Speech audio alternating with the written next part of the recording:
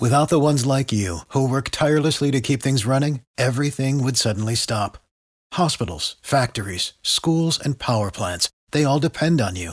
No matter the weather, emergency, or time of day, you're the ones who get it done. At Grainger, we're here for you with professional-grade industrial supplies. Count on real-time product availability and fast delivery. Call, click Grainger.com, or just stop by. Grainger, for the ones who get it done.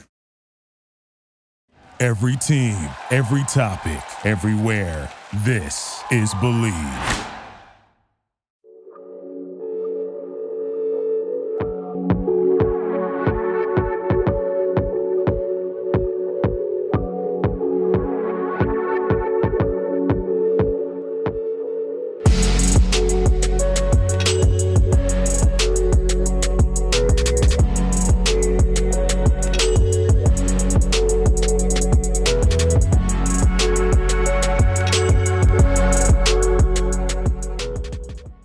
What is up, Wizards fans? Welcome to another Believe in Wizards podcast. I'm your host, Matt Moderno. I've got Kevin Broom of Bullets Forever and the So Wizards podcast joining me today. We're going to do something a little bit different. To be honest with you, I just didn't want to talk about that Bulls game. There's kind of not a whole lot to say there. I think, those of us who watched it were a little disappointed, and those of you who didn't watch it are probably checked out, so you don't want to hear about the day-to-day of the team anyway. So let's do something a little different, a little fun. There's so much talk about the sort of young forwards on the Wizards team and the draft record of Tommy Shepard. So I think what we're going to do here is just sort of a different thought exercise across a couple of the other Wizards related podcasts. So I think you'll hear one of these presumably on Kevin's show at some point. I think Damo and Brendan of the Wizards of Gallery Place podcast are interested in doing one of these too. We're just going to do a redraft of a particular year's draft where the Wizards took, one of these kind of young core forwards. So today we're going to be doing the Rui Hachimura draft. So that'll be fun. Kevin will be joining me here in a minute. We're going to go through, we're going to do like the lottery plus. Obviously, the Wizards had the 9th pick in that draft. So we're going to go a little beyond that. And then we'll talk about like honorable mention guys. So you might get to like 20-ish guys and we'll see where Rui would have fallen, based on a redraft. We're going to talk about who we would take for the Wizards knowing what we know now with the 9th pick. And we'll also talk a little bit about who we kind of liked at the time, given the options that were available. So we'll just kind of go from there. All right, with that, let's get a word from our sponsor, Bet Online. Basketball is back, and Bet Online remains your number one source for all your sports betting needs this season. You'll always find the latest odds, team matchup info, player news, and game trends at Bet Online. And as your continued source for all sports wagering information, Bet Online features live betting, free contests, and giveaways all season long. Always the fastest and easiest way to bet all your favorite sports and events, whether that's NFL, NBA, NHL, MMA, tennis, boxing, or even golf. Head to betonline.ag to join and receive your 50% off welcome bonus with your first deposit. Make sure to use our promo code BELIEVE, BLEAV, to receive your rewards. BetOnline, where the game starts. Okay, let's get to this redraft podcast with Kevin. All right, I'm pleased to be joined by Kevin Broom. Kevin, how are you? Good. How about yourself? Good. Thanks for fitting me in here on a Friday afternoon. Just so everybody knows, Kevin is the man. I asked him last minute if we could do this just because I'm going to be out of town for the weekend and I just want to get a pod out. And honestly, just did not want to talk about that Bulls game at all. So this is a nice diversion from all of that. Yeah, no, I had cleared off several major projects for work. And so wrapping up a little early on a Friday is a welcome thing. This is a real treat for both of us then to talk about more draft stuff and what the Wizards could have done better. Two things we are both good at. So this is the Rui Hachimura draft for anybody not familiar. That is 2019. So we will be going through that. The Wizards picked 9th in this draft. Kevin is going to start us out, but realistically, we'll probably talk through these things together and we'll just go through. And when we get to the Wizards, we'll talk about one, who we think they should take in this redraft, but we can also talk a little bit about who we think they should have taken at the time. Probably a guess that both of us are not going to say that we thought they should have taken Rui Hachimura at the time, but we can kind of go through that as we go. So with the first pick in this draft, it's the New Orleans Pelicans. Kevin, who are you going to take off the board first? So if I'm New Orleans, I think so. Here's the thing. Obviously, Zion is still a freak. He's still pretty awesome, right? And Ja Morant is also probably going to be, he's probably going to be an MVP level player, when he hits his prime in 3-4 years. So that said, I just think New Orleans, even knowing everything they know now, they still take Zion.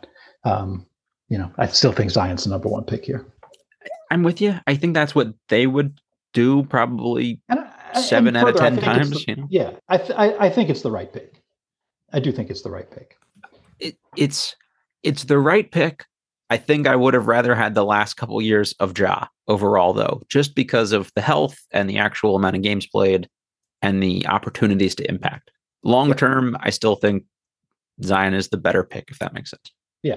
I think that you're more likely to win a championship with Zion as your best player than Ja. Mm-hmm. But I could definitely see, like, if New Orleans, if we put it in the time machine, we do the redraft, and David Griffin says, nope, I'm going to pick Ja this time.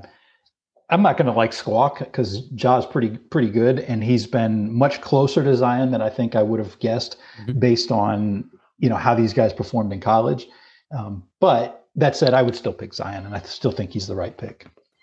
For me, it would all come down to my medical team. And for the Matt Modderno imaginary team, we would just look at the physical and say, you know what, we're willing to risk it with Zion. So I think that makes a lot of sense. So you get Nick Riviera and you're set.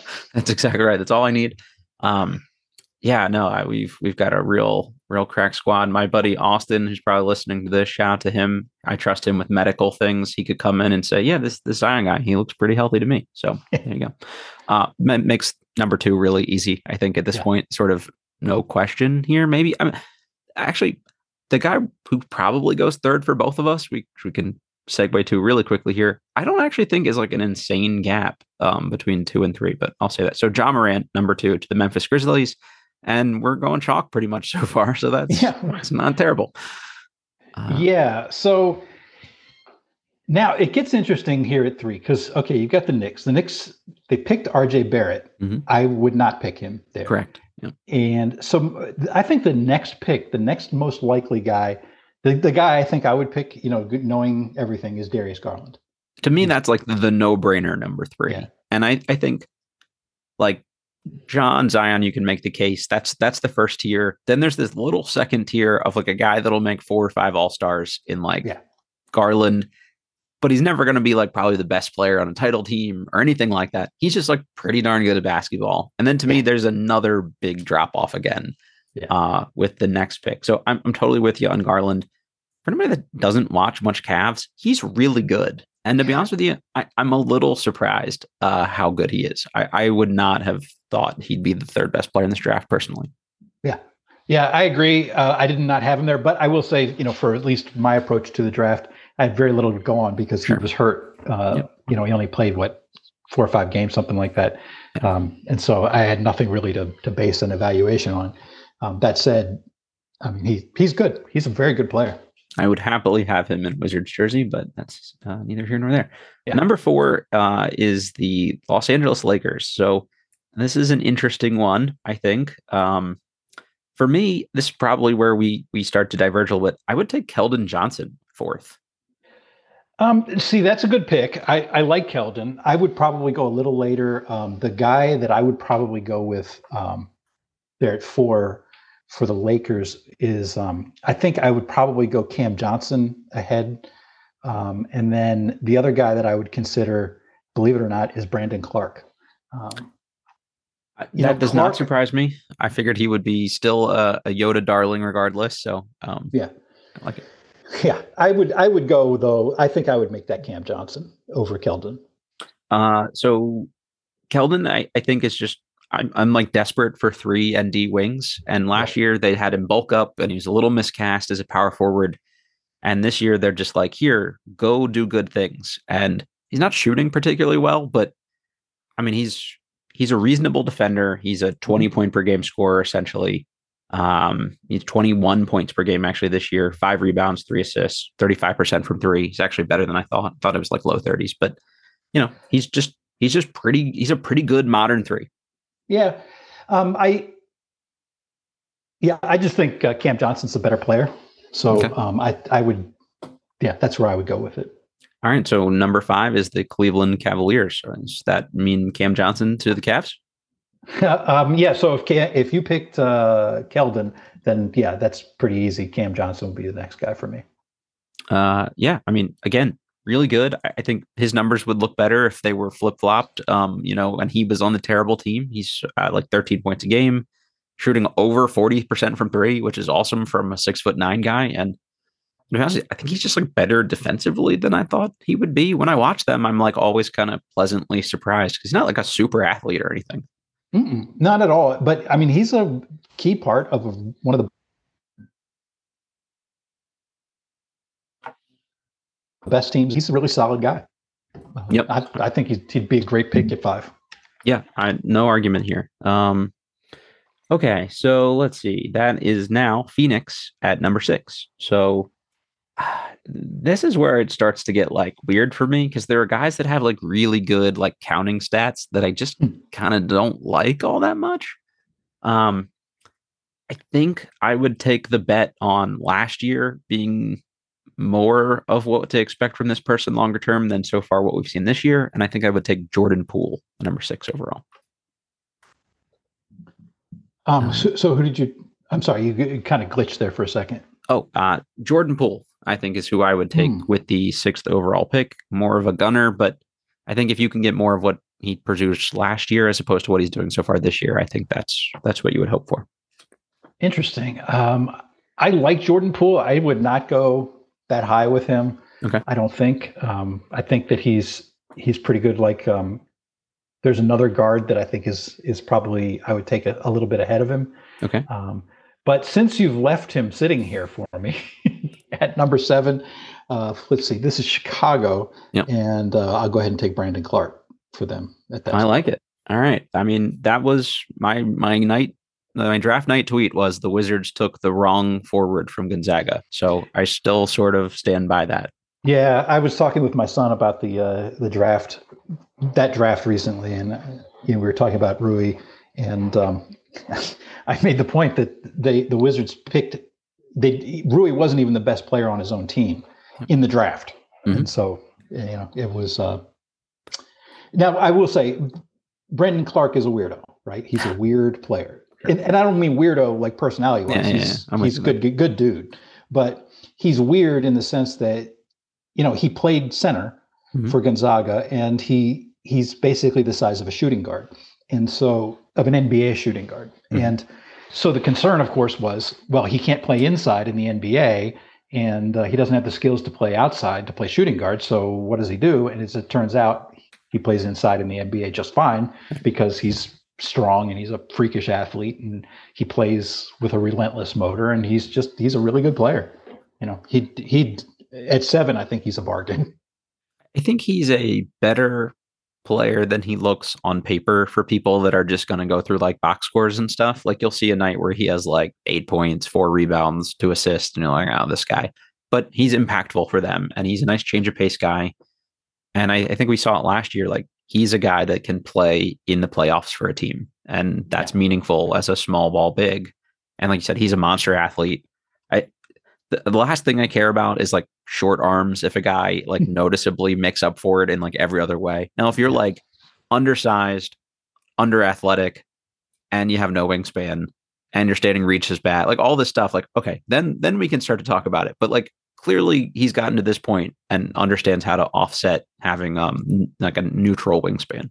Yeah, and the thing with the players is it always comes down to, you can have all the great attributes, right? You can be able to jump out of the gym. You can be able to, lift the entire building and be 7'8" or whatever. Sure. And if you don't produce on the floor, it doesn't matter, right? It's like, we talked, we've texted a little bit. I have a theory that I'm working on. It's like, I call it the optical illusion. And, Brandon Clark is kind of the opposite of that. It's like you look at him and you see all these things that are wrong with him, but he's just productive. He's a good player. So this is a little earlier than I would have taken him. I have him probably 3 or 4 spots lower, only because this like the shooting is like really up and down. And like this year it's been really bad. And every time I watch their team, I'm like, okay, this is the one he's going to make because he's literally wide open. And I think he's like sub 15% from 3 so far this year, or something like, let me see, 17% from 3 so far this year. Yeah. That's obviously low sample size, low volume, but if he's in the 30s, then I think that changes the math for him a lot as a player. If not, it makes it harder for them to get him on the court in a meaningful situation, I think. But obviously, I think that probably regresses closer to the mean over the course of the season. So, all right, that's me at Atlanta. Now, is this the pick that Atlanta traded? It's this ended up with New Orleans. Oh, is this the Jackson Hayes pick? Yeah, this is the Jackson Hayes pick. And then earlier when we said the Lakers with at number 4, that was actually that actually ended up in Atlanta. That's right. You're right. I didn't write down the trades. I wrote down who the original draft order was. That's a good call. Yeah. So maybe I'll let you say who they are because I don't have them written down correctly. Well, I'm working from memory, so let me. I need to actually pull up because Basketball Reference annoyingly has like who actually made the picks, not got it. Who. Yeah. Who did what with it? In the meantime, I think I'm going to curveball you here a little bit potentially with this pick, regardless of who it is, just because I liked this guy. This is someone I had a first round grade on that went undrafted. So I feel like this is a win for Team Matt. I'm going to take Lou Dort. I really enjoyed that Arizona State team. He was like a bulldozer as a freshman.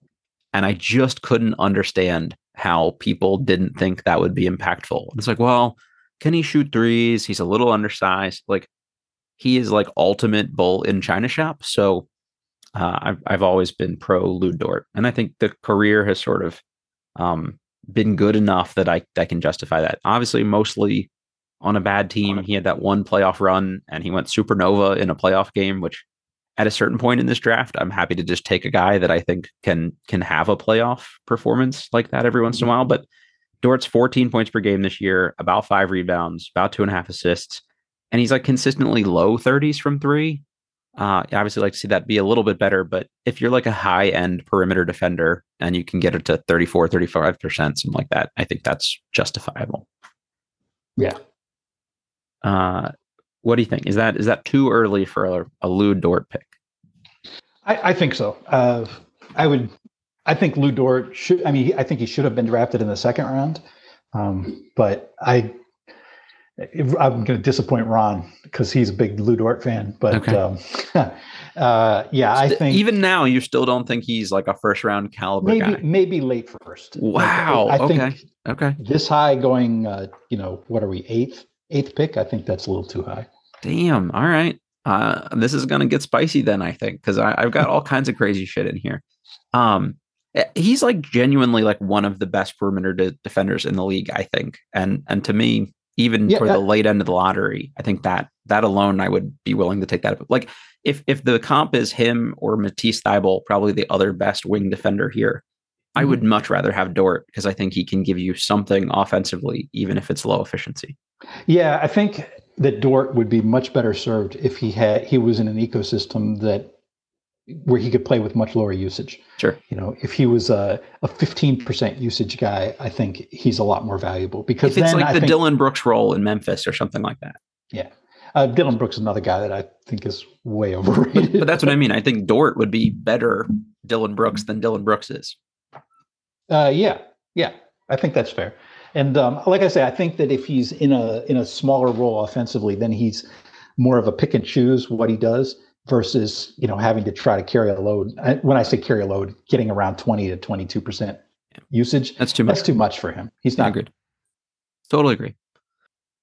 Okay, this leads us to the moment we've all been waiting for here. The Washington Wizards with the 9th pick.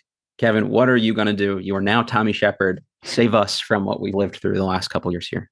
Yeah, I don't know if there's anybody left in the draft who can save the Wizards. But one of the guys who pops up near the top, basically the highest rated guy statistically at this spot is actually Daniel Gafford. So there you go. You could just draft Daniel Gafford and call it a day. And the weird thing is that if they drafted him at 9, he would probably be getting much better treatment because, the way the NBA treats first round picks versus second round picks. You don't end up in the doghouse if you're a lottery pick. No, you end up like Rui or Denny, where you're starting or you're playing 24 minutes a game, even though you're not that good. So, but I would not pick Daniel Gafford that high, even at this point, in part because, basically run and jump, rim running centers, you can get them in the second round. Like you could get Daniel Gafford probably in a redraft. You could at least get him later in the first or in the second round still, even though I do think he's worth more than that. But anyway, he's not noticeably much further down my list than this. I'll be upfront about that. Like not crazy far down. Yeah. Okay. Interesting.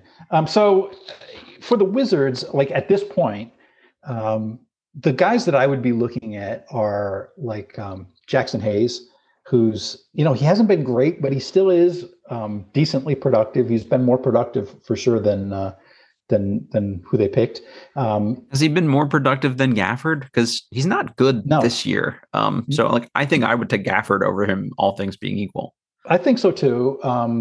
Here's the thing. It's funny because of how angry people are at Gafford this year, but he's actually been he was the 38th pick, and arguably you could make an argument that he's like the, top 10 in terms of production in this draft.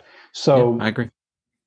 At any rate, Jackson Hayes would be a potential choice. Tyler Hero is there. He might be a good choice. Terrence Mann is another guy who he's a good player. He's not like blow your mind. This current team could very much use Terrence Mann, I think. So I'm with you. Yeah. Grant Williams would be another opportunity, although I think, again, I would probably have him later. Although I think he's a key player in Boston, in part because they have that ecosystem where they have a bunch of really good players, and he's able to just sort of come in and fill in. So another guy, he's having a great season so far this year, is Bol. Yep. Now, his first 3 years were basically a wash. Yeah. So I wouldn't pick him here, but he's the guy that I think, the Wizards should have picked 44th that year instead of, I think they picked Admiral Schofield. This is the one time our fan base has been united on something in all of my years of experience. Like every single person was tweeting like Bol. Like just that's all you saw. Yeah. Another option would be like Matisse Thybulle, if you wanted to go crazy with defense. But all of that said, I think that the most logical choice would probably be Tyler Hero. Yeah.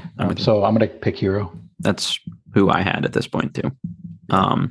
And I like, that's a fit be damned thing at this point. If you can get a guy like him that's a 20 point per game scorer, it's going to have trade value, and you can always do something with that on the back end if you need to. You can, and then they also could have done what they should have done, which is to trade Beal. That would have been the time, because at that point they probably could have gotten, this whole draft. Yeah, but they could have gotten 2 or 3 first rounds plus a swap or two plus, some young players to fill things out. Yep. That would have been the most. So you draft Hero, and then you make a trade with Beal for a future. So, I totally agree. I think Hero is the right pick here, given just kind of where we're at. This is honestly like the next couple guys are good, but it starts to get a little squirrely here for me. Yeah. So this pick, by the way, is Atlanta, 10th pick. Okay, that one I did have right for some reason. So I don't know what I was doing when I wrote all this down. I like DeAndre Hunter more than most. I still have DeAndre Hunter stock. I think the injuries have been rough, but I don't know if I can take him here.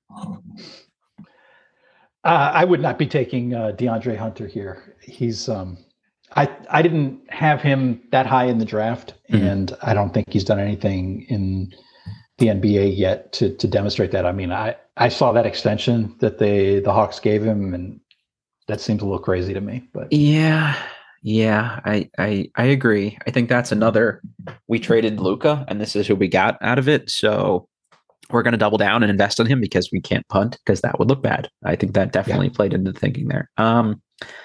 You know what? Let's go Grant Williams here. I like Grant Williams. I was always a fan of that Tennessee team. I actually really enjoyed him and Admiral Schofield as college players, although I had no faith in Admiral Schofield as an NBA player. and got that one reasonably right, as did, again, most of our fan base. So, yeah, I think Williams is just a guy that, like, he's always going to be able to find rotation minutes on a good team.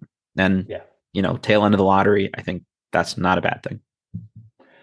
Yeah. So now Phoenix is up, and they got this pick from the Timberwolves. I don't know how exactly, but they did. And so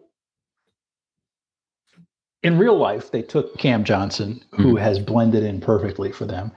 I think that if they were to look for somebody, to try to fill in that kind of a role, Matisse Thybulle could be a good pick for them there.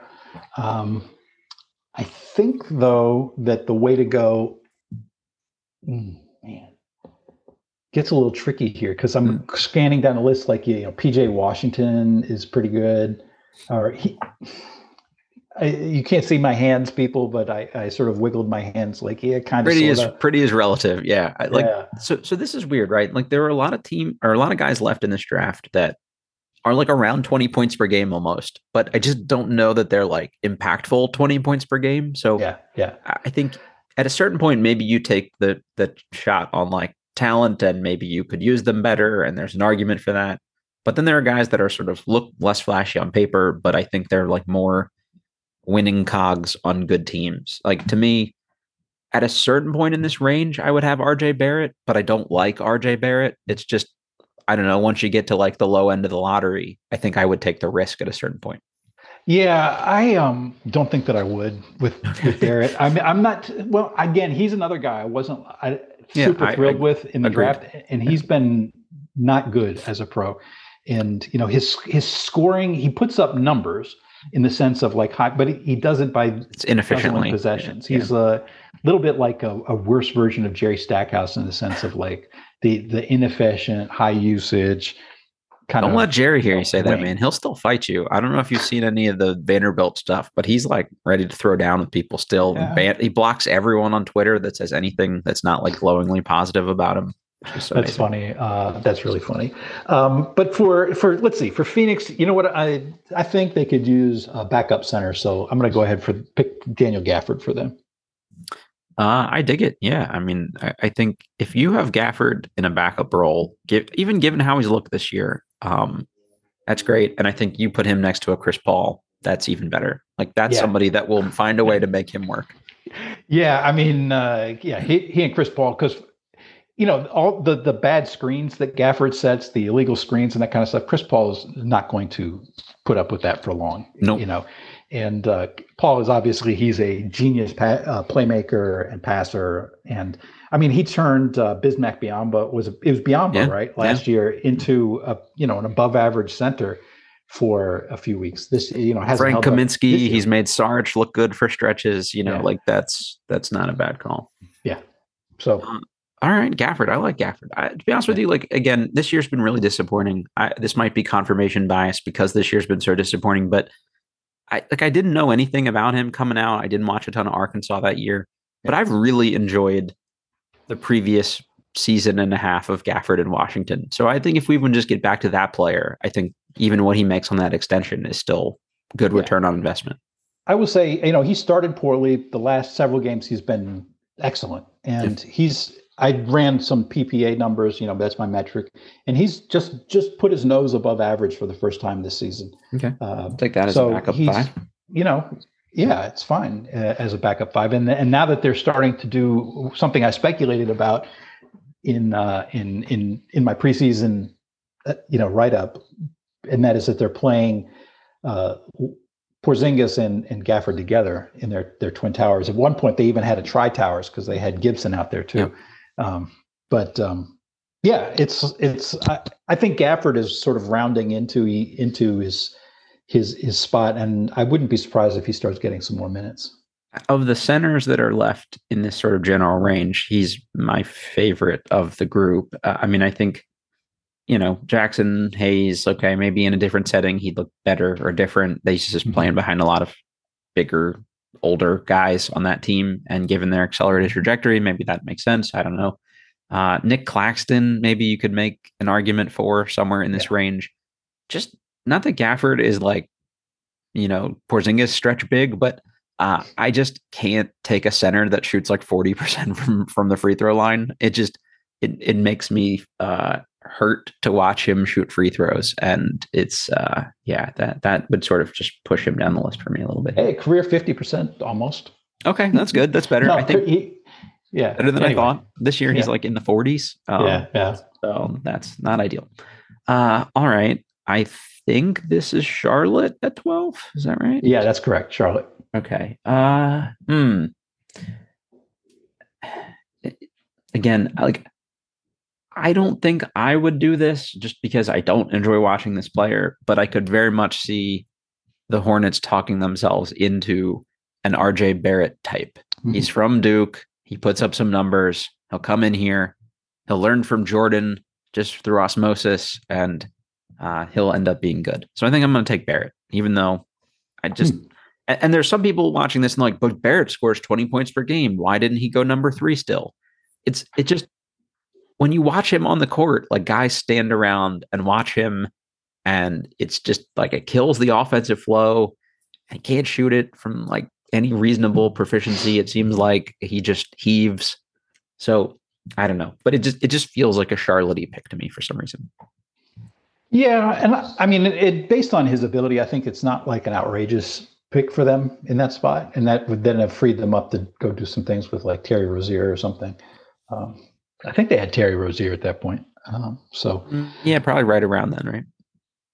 Yeah, I think so. So, all right, we're up to Miami, and in real life, they took Tyler Hero, and I think that in this redraft, they would take somebody. They like those defensive guys. They like guys who play hard, and I think that the pick here. So I think it would go between Matisse Thybulle or Terrence Mann. Both play kind of high energy. I could see one of those two guys in this spot. So I had 2 guys next on my list here. Terrence Mann was one of the 2. The other one, coincidentally enough, was Caleb Martin, who is a member of the Miami Heat that also went undrafted. And that was another one that like broke my brain. I watched every single Nevada game that year because between the Martin twins and Jordan Caroline, I just loved that team. And I was like, how is this group not going to be impactful in the NBA? And shockingly, that he's the better of the 2 players, and that's the one that Charlotte released. So that sounds great. It's funny because one, his brother got drafted, like high in the second round, and Caleb's been much better as a pro. And he was always the scorer of the 2, and it's sort of like the Thompson twins this year, but like without athleticism. But where like one of them's the passer and one of them's the scorer. Yeah. And it was like, well, Caleb's an inefficient scorer. Is he going to shoot it? Whereas Cody, maybe we can turn him into a 6'7" point guard. And he's just not going to be able to do that in the NBA. It's sort of the Denny school of point forwarding, I think.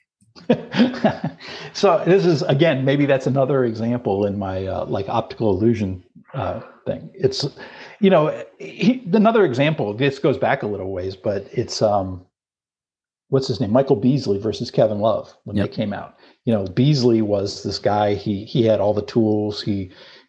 I'm talking about the scouting report. Sure. He had all the tools. He had skills. He could play small forward because he's this NBA ready athlete. And Kevin Love was limited, right? And he's a power forward. He's a big man, and he's fat. There was some fat shaming. Yeah, all that kind of stuff. And then you look at what they do at the combine, and what you've got.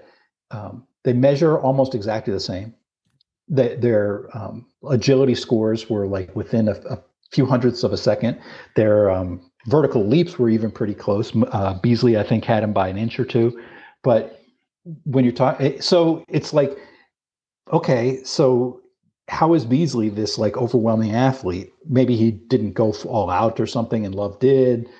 And he's probably obviously stoned. Love had, it's a safe bet. Could be. I mean, it turns out he really liked marijuana, but it's, but my point being that you get this, like, it's like this optical illusion. Also, he was wildly productive in college. He was terrific. But that said, there were, it's just an interesting comparison. You get that optical move, and there's no doubt that Love has been obviously the far better pro. So still got a lot of OJ Mayo stock left over from that draft, and that's another guy who liked his weed, so that has not worked out as well as I would have hoped. All right. All right. We're on Miami. So who's the ultimate final pick there, Kevin? Mann or who was the other guard you had? Thybulle. Thybulle would be an option there, and then I could also see them, even going Jackson Hayes or somebody like that. Get him in their system, make him get stronger, bulk up, etc. But rather than doing all that, let's just go with the guy that I think that would be a good pick for them there, and that's Thybulle. Okay. I do not enjoy watching him play basketball. He's so devoid of any offensive skill set, and I'm just kind of over guys that can't at least do a little bit on both ends. So he did not appear in my lottery, believe it or not. Yeah, I can understand that, but I think that Miami is really good at developing players. That's true. Yeah, he makes more sense there than I think anywhere else here. That's a good call. Yeah. All right. Wait, I've written this down in the wrong order then. So we had Gafford. Okay, that's right. I left RJ off there. Thybulle was to Miami at 3. Got it. Sorry. Ignore me, everybody. Ignore this part of the podcast because I'm too lazy to edit it out. All right. So Miami takes Thybulle, and that leaves the Boston Celtics up at 14. Yeah. I wish I had just left Grant Williams for them. I feel like that would have been easy. I think here I'm going to take PJ Washington. It feels like that's somebody they could maybe get to try to play the Grant Williams-y role. And I just don't see a world where he's not better with all of those guys in Boston than he's been in Charlotte with a bunch of like revolving door of like weird cast that doesn't sort of fit together. Although I guess he's like underwhelmed with his offensive role in Charlotte. So I don't know how happy he would be with being like the 9th option in Boston. So maybe that's a bad fit personality wise, but that's it might be, but I do kind of like the pick. I think he's got at least some ability. It's interesting. So here's what we have. We've got, recap for let's do it. We've got Zion went number 1, just like he did in the real world. Ja went 2. So same thing. Then Garland, we had 3. Still pretty close to where he went.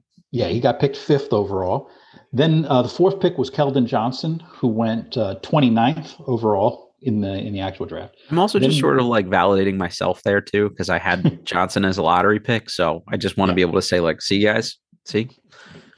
I don't remember where I had Keldon. So Cam Johnson, we picked 5th. He went 11th. Jordan Poole went 6th for us and 28th in the actual draft. Then we picked Brandon Clark 7th. He went 21st. Here's the biggest climber. At 8, you went Lou Dort. He was undrafted. Yep. So then at 9, Washington ended up with Tyler Hero, moving up from 13th. At 10, we got Grant Williams. He went 22nd in the real draft. At 11, Daniel Gafford. He went 38th in the real draft. And there's some movers in this draft. Damn. Yep. It's pretty wild. If you want some just like entertainment, go to like Basketball Reference and look at the draft, and then do sorts by like win shares 48, box plus minus. Totally out of order, right? Yeah, it's if you do like, win shares is probably I was going to say the closest, but it's not because Brandon Clark is 1. Daniel Gafford is 4th in total win shares. Not bad. So yeah. Okay. Now Zion's 3rd and Ja is 2nd. So yeah. Anyway, where were we? We were Gafford. So Charlotte picking 12th ended up with RJ Barrett, who went 3rd. 13th was Matisse Thybulle to Miami. He was the 20th pick overall, and then we round out the lottery with PJ Washington going to Boston. He was the 12th pick overall originally. Why don't we go through and we'll name out the 20, Kevin? Like, we don't even have to do the teams and where they picked, but like that, I think each of us could probably name like 5 more good guys in this draft that are worth talking about real quick, if that's cool with you. Sure. All right. So I'll let you take it with the 15th pick here. Who would you go next? Oh man, 15th pick. At this point, let's see. We already picked PJ Washington. So I would probably go 15 was Boston. Mm-hmm. I have Detroit written down. Don't know if that's actually right. I'm sorry, I misread it. Detroit at 15. I mean, Boston. Yeah, Detroit at 15. Yeah, Detroit at 15. So this is interesting. Let's see. We already picked Thibault. I mean, to me, it's like pretty obvious. Terrence Mann would be the next pick. That's who I got next year too. I think that's reasonable.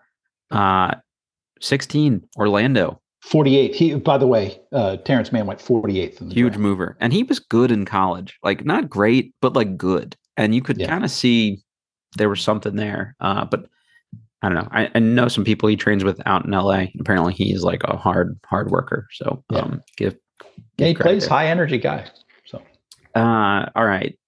Next, I'm taking Bol. I'm doing it. I think I've seen enough this year that he's a guy that was like lottery projected for most of the college season, even though he only played whatever in like 9 games. And just people talked themselves out of a 7'2" guy who can shoot and dribble and move a little bit. So at this point in the draft, I think somebody, like that would be Orlando. I guess the 16th pick, sorry. Orlando would be happy to have Bol.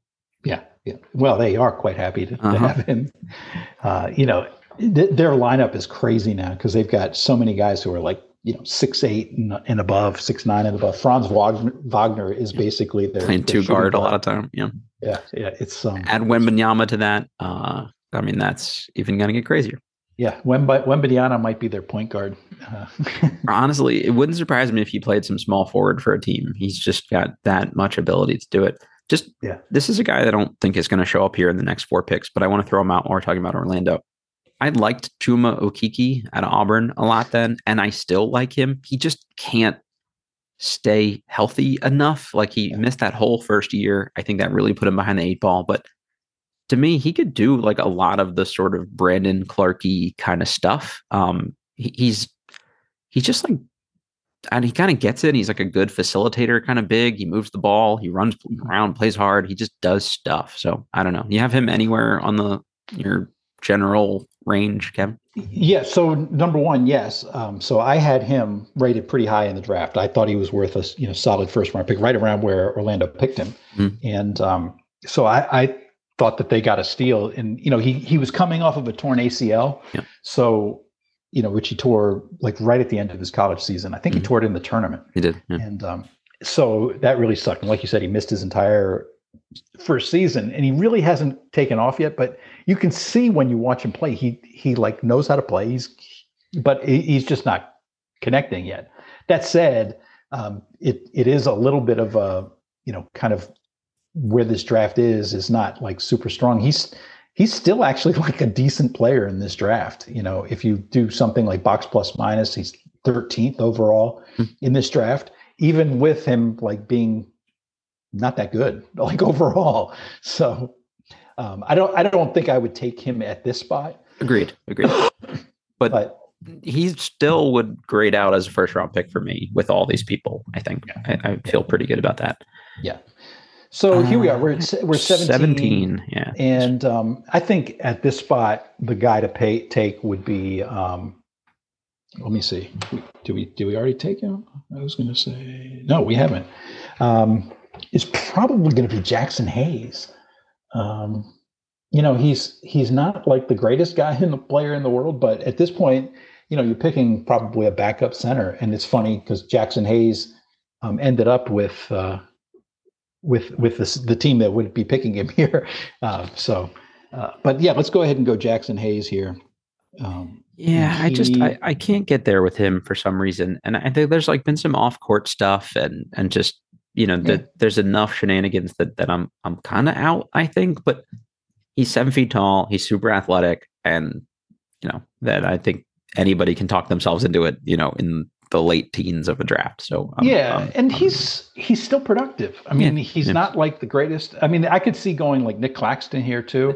I think I would have given the slight edge to Claxton over the 2, but it's close. Yeah, exactly. It is close. Number 1, and I to me, it's just like flip side. Yep, I'm with you. Yeah. So, and I think he probably has more upside of the 2. To be honest with you, like if he got better, he's the better athlete and probably better mover. So I'm with him. Yeah. All right. Let's see. 18. We're at Indiana. Did I ever? Oh, I never actually took Caleb Martin. I think I would just take him at this point, to be honest with you. Like, he's solid. He plays hard. He moves the ball enough. He's shooting it well enough. I just kind of like what he's about. He's shooting over 40% from three so far this year, like 11 points a game. I just, again, maybe that's the Heat factor, but if you could get whatever the Heat version is of Caleb Martin on any team, around the 18th or 19th pick, I think people would probably be able to talk themselves into it. Yeah, I think so. I think that's a good pick. He's a good player. Not like anything like a great shape, but he's a solid role player. If he was your seventh guy on your team, I feel like you'd feel pretty good about it. Yeah. He would fit right into the Wizards. Like, he would be a starter here. I'll take that to my grave. Yeah, he probably would. And yeah. So, all right, now we're to San Antonio. Yeah. And San Antonio took Luka Samanic, which I don't think they didn't even pick up the third-year option on him. That's correct. He has been very good for the Maine Celtics in the G League this year, though, and he has single-handedly beaten Gogo twice this year. So just throw that out there. Interesting. If I'd have to go back and look, but I think that I had him weighted like pretty high in that draft, like the kind of guy that I hoped, I thought might be worth a steal, like for the second-round pick, and the Spurs picked him earlier than that. But that surprised everybody. And at Summer League, he didn't look particularly good. That was like the first year I went, and everyone was like, did the Spurs finally get something wrong here? And it seems like they did. They did. So anyway, I think in this redraft, the obvious choice here is Nick Claxton. Yep. So we'll put him down. He went 31st overall. He's moved up to 19th. And he was a guy that he was really raw at Georgia, and he was on like a weird team with a weird fit. And if he'd have stayed another year and overlapped with Anthony Edwards, it might have actually been better for him. But that was a pick for them where they just thought, like, let's get him a year before everybody else realizes that he's probably a lottery talent. So he's kind of smart. All right. So this is the last one we're going to talk about here. I just want to throw a bunch of names at you. And here are all the people I would consider for this spot. And I don't know that I have a particularly great answer of the group. DeAndre Hunter, I would consider at this point. Yeah, I think it's still too early for him. Rui, I would consider at this point. I think it's still too early for him. Okay, fair enough. I don't like watching Kobe White play in any way, shape, or form, but I think you could make a strong enough argument that he is worth the consideration at this point. Nasir Little, I think maybe if you got like last year's Nasir Little, you could make the case for it, where it looked like he was finally starting to pop a little bit. And then this is probably the guy like a team would still take because he's super productive from a counting stats direction, and someone will always sell themselves on the talent here, and he's the highest usage player of this remaining group. But Kevin Porter Jr., I think, is probably who somebody would definitely talk themselves into at this point. Honestly, in an NBA GM redraft, I bet you he would have gone much earlier than this, despite all of the off-court shenanigans and things. But he's averaged like 19 points, 5.5 rebounds, 5.5 assists, mid-30s from three. He's just he doesn't like to pass the ball, and that's not great for a young developing team, and they're trying to make him a point guard. And again, he seems like he's been kind of a knucklehead, so not great. I will say, I mean, like last season, I thought he basically was not an NBA player. He's gotten to the point now where he's at least, an NBA level player, but I wouldn't want him on my team. Yeah, I'm not a fan either. I just think like of the options, somebody would sell themselves on upside at this point in the remaining group. Another person I bet probably looks bad from all reasonable metric standpoint is Darius Bazley. But every time I watch Oklahoma City play, he's just like a ball of energy. And at 6'9" and you're super athletic, it's another guy I think at 20, I would just be like, you know what? F it. I think I can talk myself into it. I could see Bazley. I mean, he's like, I mean, he's, especially if you could play him with Chris Paul, but yeah, right. but he could be somebody's Jared Vanderbilt to me, like that sort of undersized big who's just super athletic and plays real hard, and teams all seem to want that out. But I think the guy I'm actually going to take here, I'm not going to take Rui just because it would be too off-brand for us to take Rui at this point, even though Rui is my favorite of the Wizards' young forwards that are remaining. I'm going to take Jalen McDaniels. Yeah. Okay. Yeah, I like him. He's the lesser of the McDaniels bros, in my opinion, but he's still 10-5 and shooting mid-30s from three. He's just active and long. And he plays hard. He was kind of a punk the last time they played the Wizards, but we'll let that slide for redraft purposes.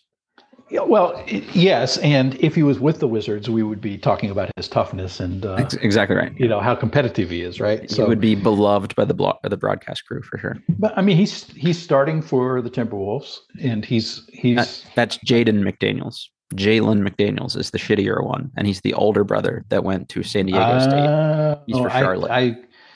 So I've got my McDaniels mixed up, but that's anyway, right. This one went 52nd. That's correct. Like, right? Yeah. Okay. He was barely drafted because he was like a 6'7" small ball 5 essentially. And right now he's just sort of like an active kind of energy player. But I just think sometimes you just need guys that like, maybe they're not like, they don't play pretty basketball, but they're going to come in and play real hard. So I don't know. Does he show up anywhere metrically for you, Kevin? Yeah. So he would be, like I'd have to go and look at like my PPA, but as I'm looking at it, he's like top 25 in like win shares. He's top 20 in win shares per 48 minutes. He's like a decent player. This is defensible then, is what you're saying. Yeah. It's not definitely not ridiculous. Who would have been your pick with the last person in our top 20 redraft here? Good question. Gerald Brantley. No.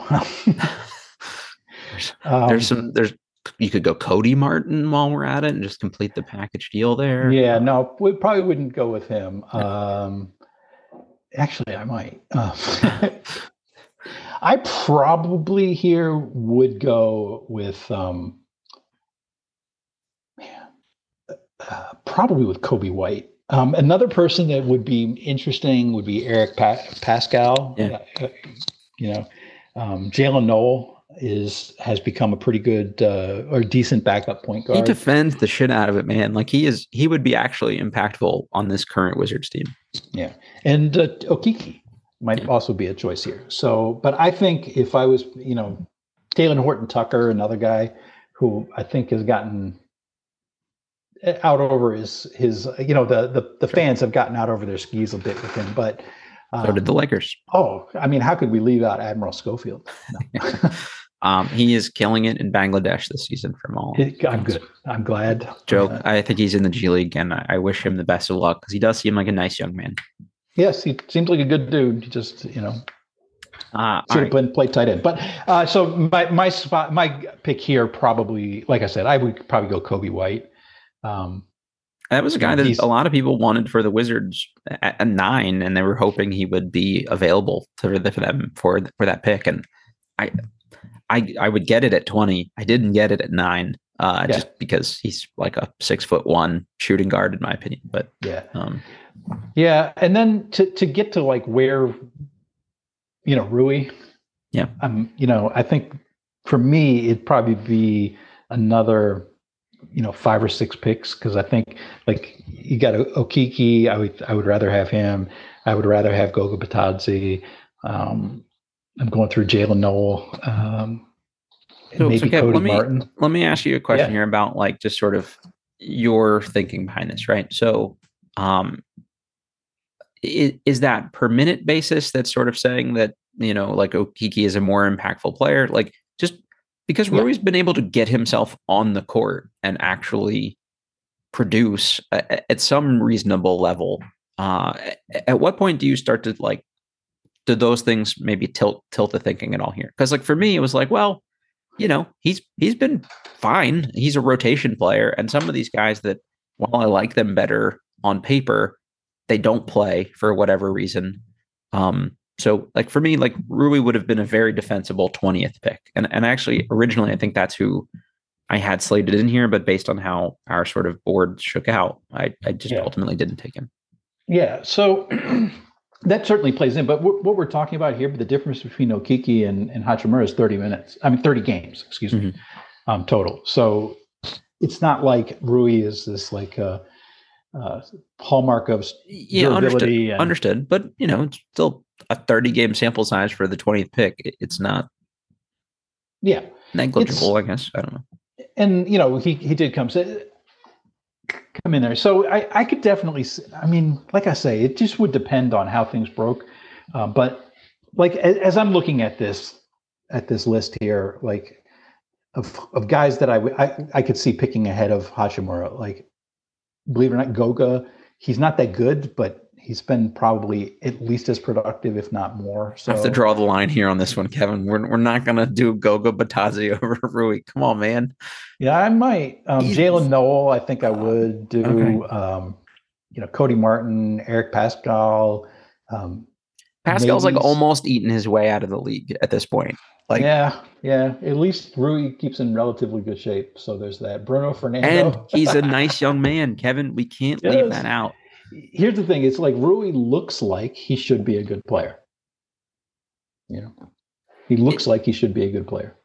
There are a reasonable amount of counting stats to base this off of. If you were going to play fantasy basketball, Rui would go ahead of a decent amount of these guys, I think, potentially. But it's just, I guess the thinking here, right, is just, does that impact winning, right? Is what he's doing on the court actually moving the needle for a team?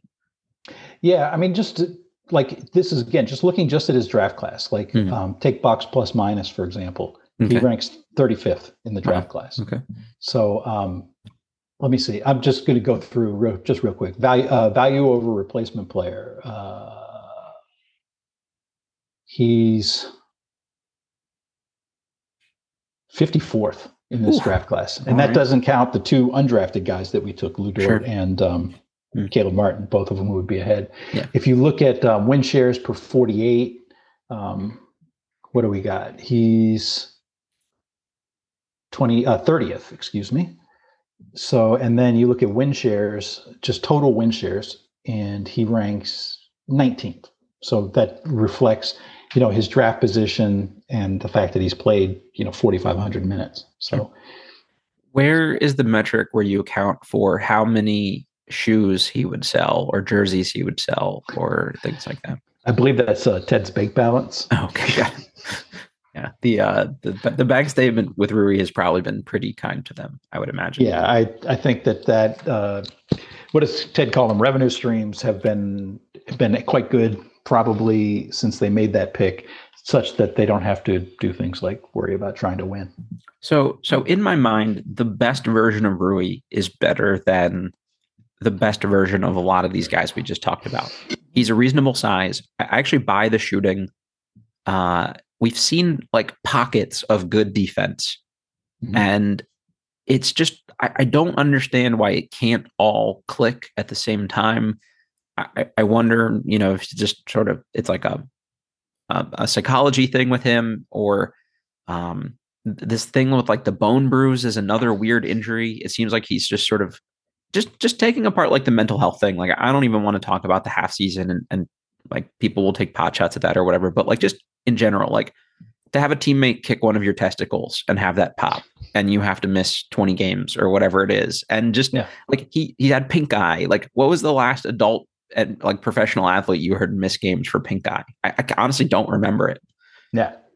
I don't think I've ever seen that. Right. I mean, like, so it just, at a certain point, I'm like, he just should be better than he is. And I keep like, what I come back to is like, in my mind, the best version of Rui is like, I feel guilty saying he's like the 35th best player in this draft or whatever, we would shake him out wise statistically. But I would still take the chance as a GM around 20. And I think that's honestly where I had him in the first place.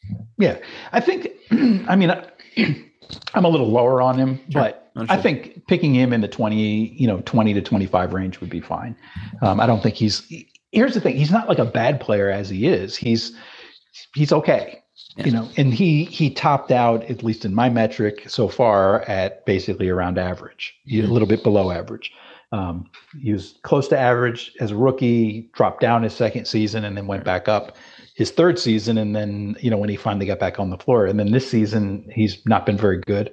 I have been puzzled all season by people talking about how valuable he is to this team. When I see, he's personally extremely inefficient. The offense is worse when he's out there. He's actually, his biggest help has been on the defensive end, which is really weird. That's what I was going to say. I thought he was actually trending up defensively right before getting hurt again. Yeah, and he was disastrous defensively at the start of the season. Right. And then he did start to get better. I would say I found him to be good defensively before this injury. Like the 5-game stretch before that, I had noticeable plays where I was like, yes, that's a great rotation. Yes, way to move your feet.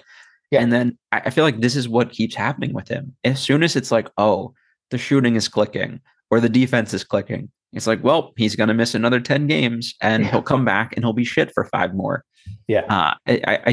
He's like maybe one of the biggest head scratchers I can think of as sort of a Wizards player. And we're very good at picking those. Yeah, absolutely.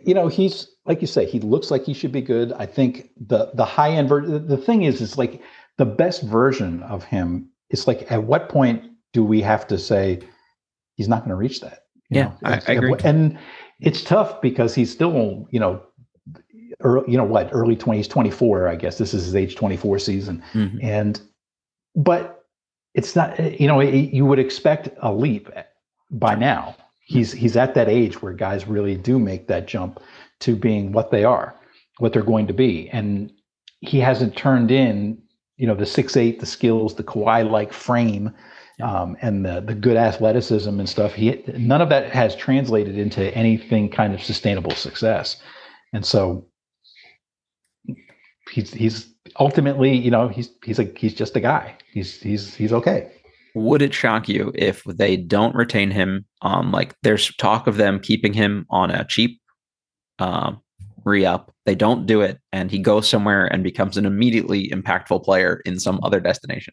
Yeah, it would surprise me. I think that it would not shock me after a lifetime of rooting for this fan base and just getting kicked in the nuts repeatedly. No, sorry, Rui, if that's too soon to bring that up, but I think it's always too soon. Yeah, exactly. Like if he turned into like slightly worse Grant Williams and he was on, I don't know, Phoenix or something, I would just be like, cool, that makes a lot of sense. Glad that Here's happened. The thing, it's kind of like, what's the theory of it that makes him into that? Because he's like an okay defender, a decent defender, and then on offense, the 3-point shooting didn't carry over, and maybe he picks it back up when he gets back or something. And then his offense, his calling card is supposed to be this like great mid-range game, and he's pretty average in terms of his efficiency, a little on the little below average on those long twos. He's actually a better finisher at the rim than he is on his other things, but he almost never gets there, and so it's like, and he doesn't really rebound. He's not he's not a good passer.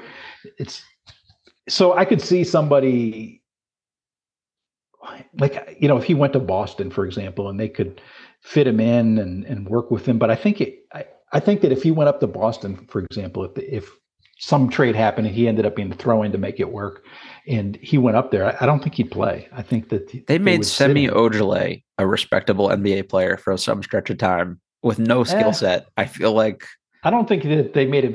They gave him minutes, but I don't think he became respectable. Fair. Okay, that's probably a better way to put it.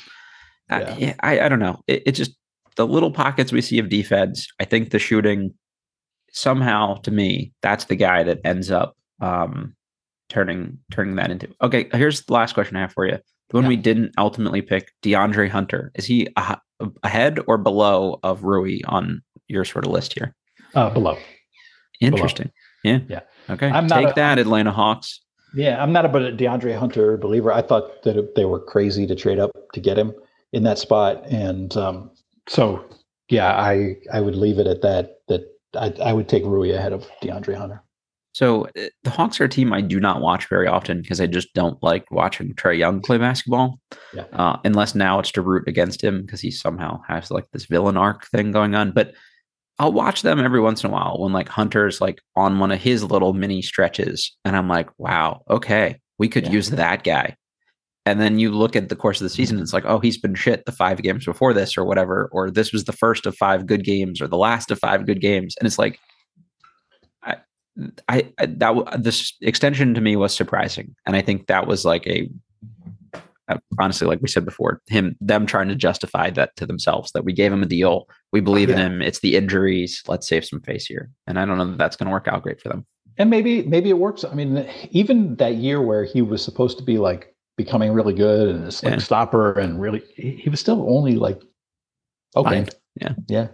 And it just didn't, and I wouldn't want to be paying him what is he getting, 20+ million a year in this extension. Yep. I don't get that. When we do this again in 5 years and Bol is clearly the number 1 player on this list, he's become super Porzingis and he's turned into everything that people want Victor Wembanyama to be. Maybe we'll look bad. I don't know, but still we'll take it. There's plenty of guys here that the Wizards should have taken and should have picked. So anybody, folks, we'll post the whole order with this when we go up. Let us know what you think. I think the plan is to keep doing these. So, Kevin, if you guys are down to take the next one, we can do the Denny draft and we'll see how that's well received by the fan base. That'll be interesting. If I don't have to go like into hiding because I did the Isaac Bonga, Denny Avdia comparison again on Twitter. I thought that was really funny. I mean, I obviously don't mean that. I think Denny is the better player, but I don't think it's a huge gap, to be honest with you. It's not as big as people think, and right. Bonga had a year where he was pretty good. If we're talking 1 year of good Bonga, like, okay. And if you believe things like Raptor and things like that, I'm pretty sure they said he was a better defender than Kawhi Leonard for one of those years. So yeah, I think so. I mean, do it that way you will. Fans crapped on Scott Brooks for a lot, and some of it was deserved. Sure. And then there were also times where, they made it to the playoffs with Raul Neto, 6 foot tall, as their small forward, and 3 centers playing, and he got a year of basically league average play out of Bonga, who is not an NBA player. Yep. And he's gotten things out of guys. Now he also believes in Jerome Robinson beyond all reason to believe in him. But that makes 2 of us, unfortunately. Yeah. I mean, Scott Brooks was not any kind of great shakes, but my point is that he did find ways for the team to win when they really didn't have any reason to win. He could be the offensive coordinator on this particular team, and it wouldn't offend me as much as I thought it would have a year and a half ago. It is funny, Beal had his best seasons playing for Brooks, and Unseld has clearly asked Beal to be much more of a point guard than a 2 guard, and more of a passer than a scorer. And Beal's doing that, and he's actually, Beal's having although fans are furious at him, he's actually having one of his better seasons. Yeah, so he's super efficient. Yeah. So anyway, Kevin, thank you for doing this. For anybody not following Kevin currently, please do so at SoWizards on Twitter. Follow the it's at _Wizards. So that's right. You're right. Good call. Good save. Because I have actually went to at you at things and had to look around longer than I thought. So at _Wizards. Thank you. Yes. It's the SoWizards podcast, and obviously you can find his writing on Bullets Forever. So check out their feed for one of these follow-ons we're going to do on other redrafts here, and just see what kind of other shenanigans we can get into and piss off certain hives of player stands while we go about it. Yeah, if we really wanted to annoy Wizards fans, we would do a 25 or under 25 draft, and just, no references whatsoever. I do want to circle back around and do the Troy Brown draft at the end, because that one will make me personally sad. Yeah, that's that one will be funny, because I know who I thought they should have picked in that spot, and I think if 3 of us do it, we might have 3 different answers, and they might all be defensible. But one of them is helping light the beam right now out in Sacramento, and that would have still been a helpful player for this team. So if you are a diehard Rui Hachimura fan and you were listening to this expecting to hear him go 6th instead of 9th this time, I'm sorry if we disappointed you. I genuinely like Rui. I want Rui to be good. I am holding out hope for this. I want to do this in 5 more years and look really stupid, because he's turned into such a solid player for the Wizards. I ultimately assume he'll go somewhere else and be a slightly better player for them than he's been here. And I don't know. We'll say typical, and we'll move on with their lives. As always, This was Believe in Wizards. Kevin, thank you for your time. Appreciate you. Rate, review, subscribe, all that good stuff. Presented by betonline.ag. You guys know the drill, and we will catch you next time.